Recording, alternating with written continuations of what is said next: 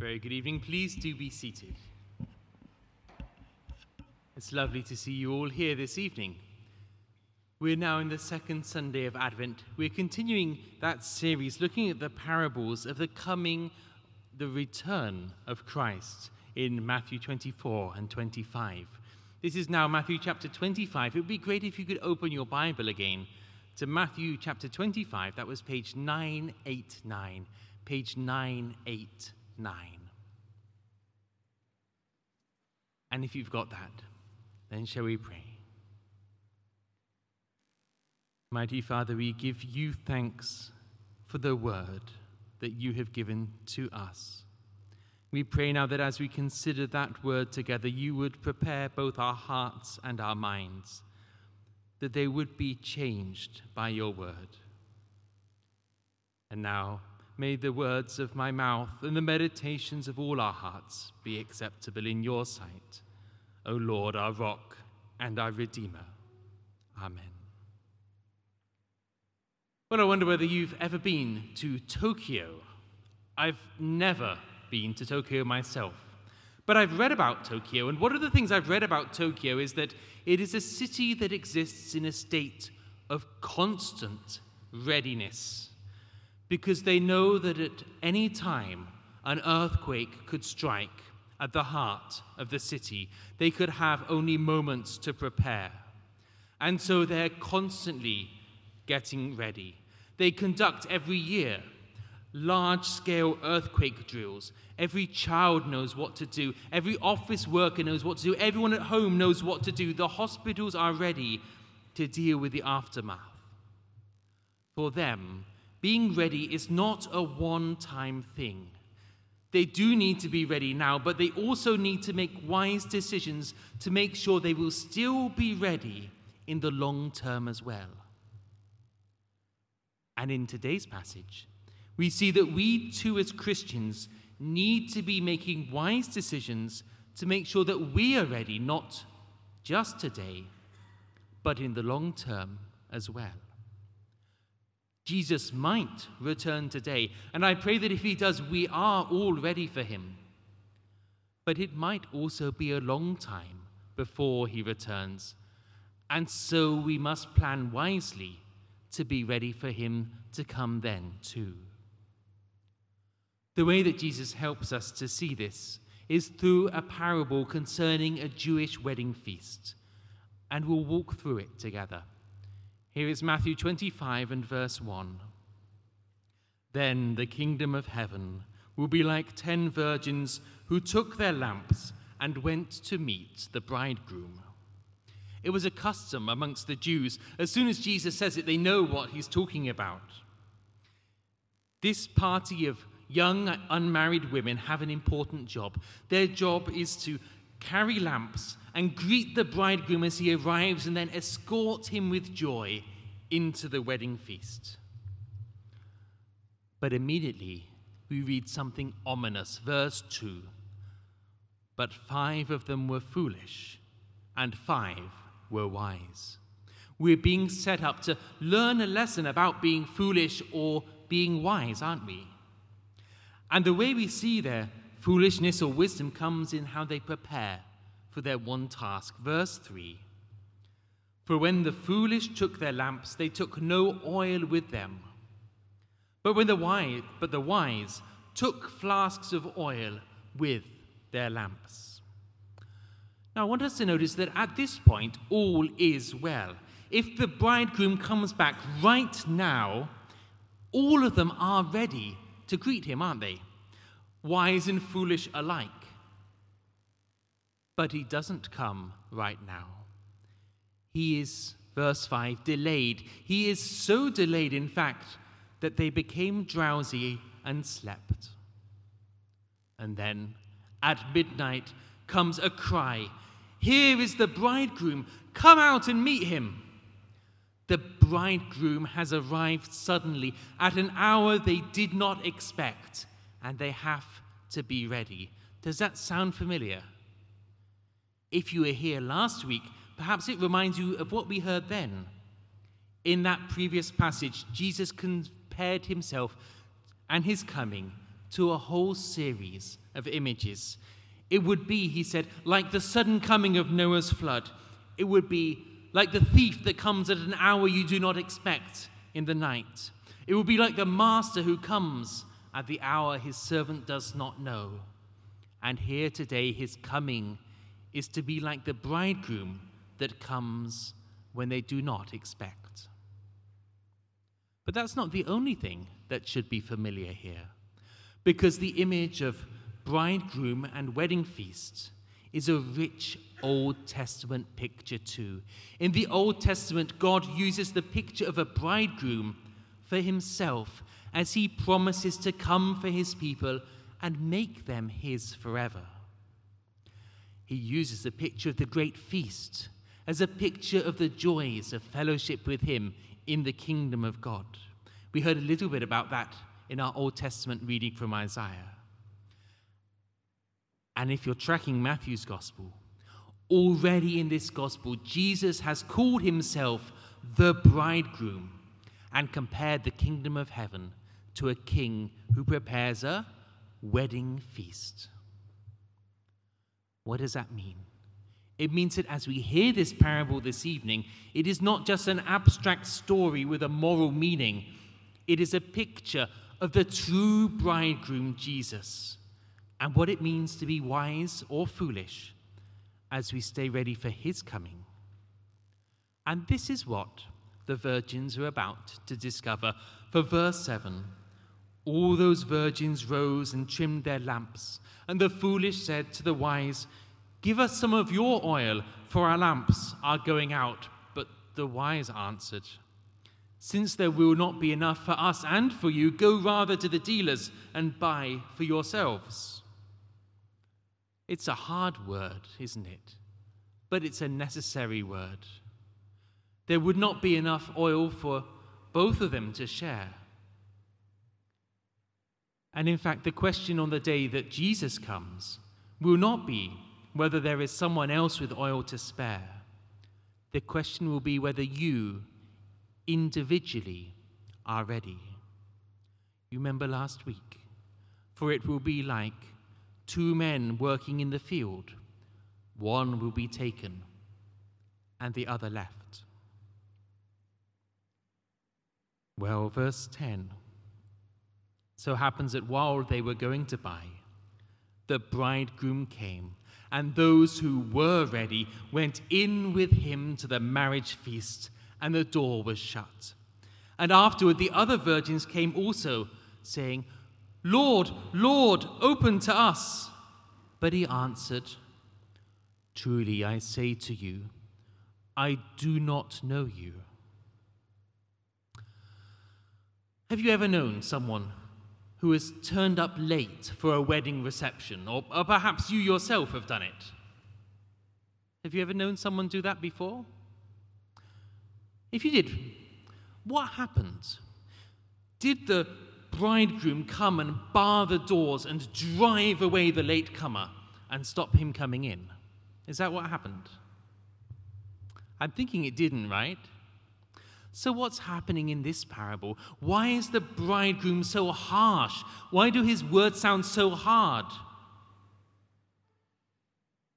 Do you notice how he starts what he says? He says, "Truly I say to you." And that phrase is Jesus' own catchphrase. 29 more times in Matthew we hear those words, and every single time it introduces words spoken by Jesus, important words. Here in the parable, it signals to us that what we're hearing is the voice of the true bridegroom breaking through into the world of the parable.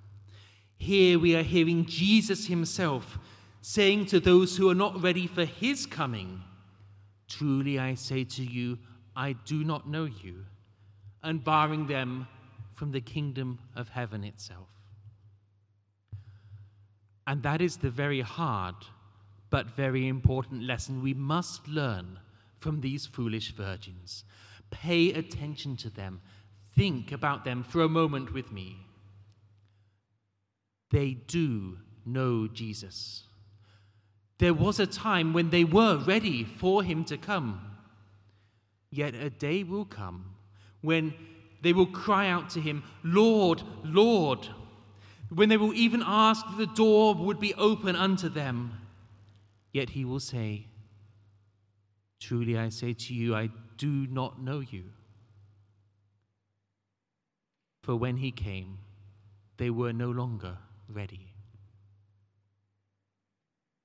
Dear brothers and sisters, it is not enough to be ready for Jesus to come when we expect.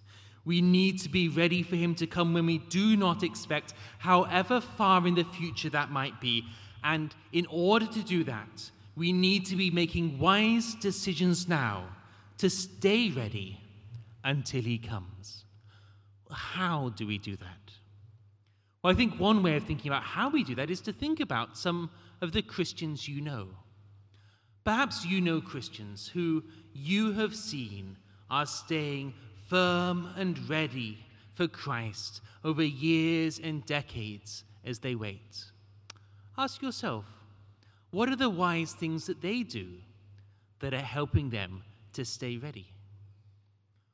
Or perhaps, sadly, you know people who once seemed to be strong and ready in Christ who have made foolish choices and somehow drifted away.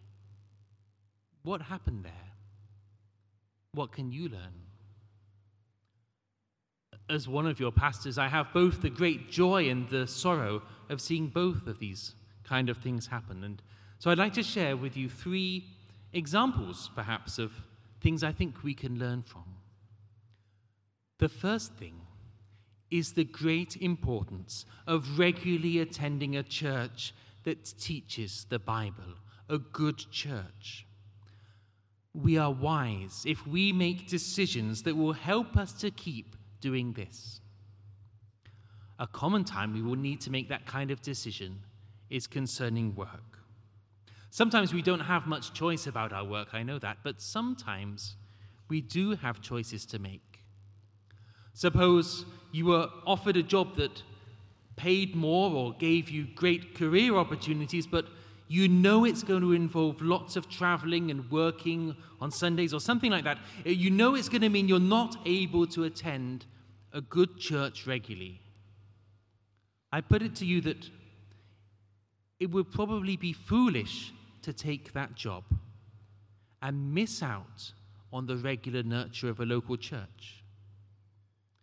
In fact, the Bible itself speaks of the purpose of our meetings in the same language.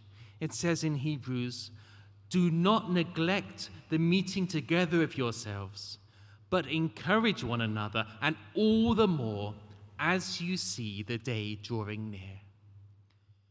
Please, do not assume that because you are a strong, mature Christian today, that you will remain ready for Christ in the long term if you neglect his gift of the community of the church. The second example I want to talk about is the need for making wise choices when we choose a spouse. A good Christian spouse is a very great blessing from God. He or she can pray with you, encourage you in Christ, read scripture with you, work together with you to keep your whole family ready until the day he returns. And these are things which a non-Christian spouse, however nice they may be, just cannot really do. And in fact, they will often end up pulling you in the other direction. Now, I want to say clearly at this point that it is possible to remain faithful to Christ with a non-Christian spouse. In fact, I know that some of us were already married to non-Christians before we became Christians, and we remain faithful to Christ through the grace of God. But just because something is possible does not mean that it is a wise decision to make, does it? I want to say that it is a foolish decision as a Christian to decide to marry a non-believer when we understand how that can work against us staying ready for the return of Christ. The Bible pictures this as two oxen being yoked together, one oxen strong and the other one weak. And you find that when you try to pull with the oxen, they can't pull together. And they end up going round in circles and you get nowhere at all. As Scripture says, do not be unequally yoked with unbelievers. Make wise choices that will help you to stay ready for Christ.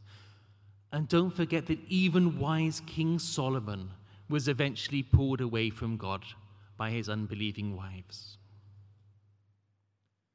Our third example actually is a warm encouragement, because I want to share with you what it is I see in the lives of those saints amongst us who are holding firm to Christ and trusting in him over decade after decade after decade.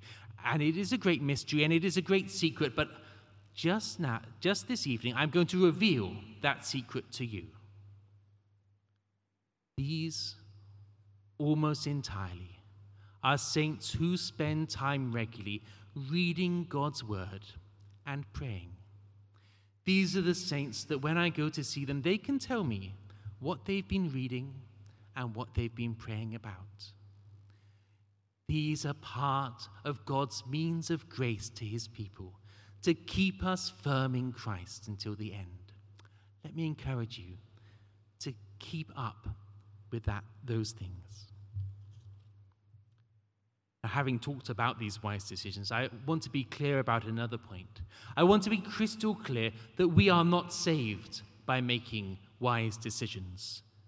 We are saved because Christ Jesus came the first time.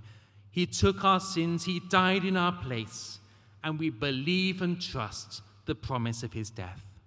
But what we are seeing here by this parable, we are being challenged to think wisely about things that will help us to keep trusting in that promise of his death until he comes again. Even the foolish virgins believed that he would come, didn't they? Yet by the time he did, they were not ready anymore. As verse 13 urges us, watch therefore, for you know neither the day nor the hour. One more thing I want to say on that. As you do make wise decisions, please don't be put off by what other people say. I'm sure, I suspect, that the foolish virgins were looking at the wise virgins and muttering and thinking that they're foolish for going to the trouble of getting extra oil and bringing it all the way. And that's how people tend to think, isn't it? But you can be sure of this. Just as the wise virgins were shown to be wise on the day the bridegroom came, our wise decisions will be vindicated when Christ comes and we are ready. And that's the other big lesson, isn't it? Because the bridegroom did come, just as he promised. The virgins were ready, just as they planned, and they did enter with him to the joy of the wedding feast. And I guarantee you that as they walked through that open door, there is not one of them who had the slightest regret about the wise things they did to stay ready. And dear brothers and sisters, our bridegroom will come soon. You can be sure of it. It is a crucial and essential part of his great plan. He came the first time to be born as man and to suffer and die for our sins, not just to forgive us now, but so that he can come back and bring us to be in his kingdom forever. Just as surely as he came and died and rose again, he will come back to bring those who are ready to his kingdom, to that place where God has swallowed up death forever, where we will sit and eat with the bridegroom in the perfect peace of the world to come. You can be sure of that. As we close, I would like to leave us all with a challenge. I would like to challenge each one individually to think now of one wise decision you can make, perhaps something you're going to start to do, or something you think it would be wise to stop doing, something wise that is going to help you to stay ready for the coming of Christ, no matter how long that might be. And I challenge you to pray for God's help to do it. Let's all be wise and watchful, for the bridegroom will come at an hour we do not expect. Let's pray. Mighty Father, we thank you for the assurance we have that your Son, the bridegroom, will indeed return to bring his people to the joys of your kingdom, to the marriage feast of the Lamb, to sit and eat with you and enjoy that place where there is no more mourning or death or pain anymore. We thank you for the call of this parable to be wise, to make wise decisions that will help us to be ready for the day he comes. We pray that you would work by your Spirit to help us make those decisions, to help us stay ready, to help us to do the things which will stop us from drifting away or be found not ready when he comes. And we pray for that day when he does come. We pray you will indeed send him back soon, that you would take us to be with him. And Father, we pray all these things in Jesus' name. Amen.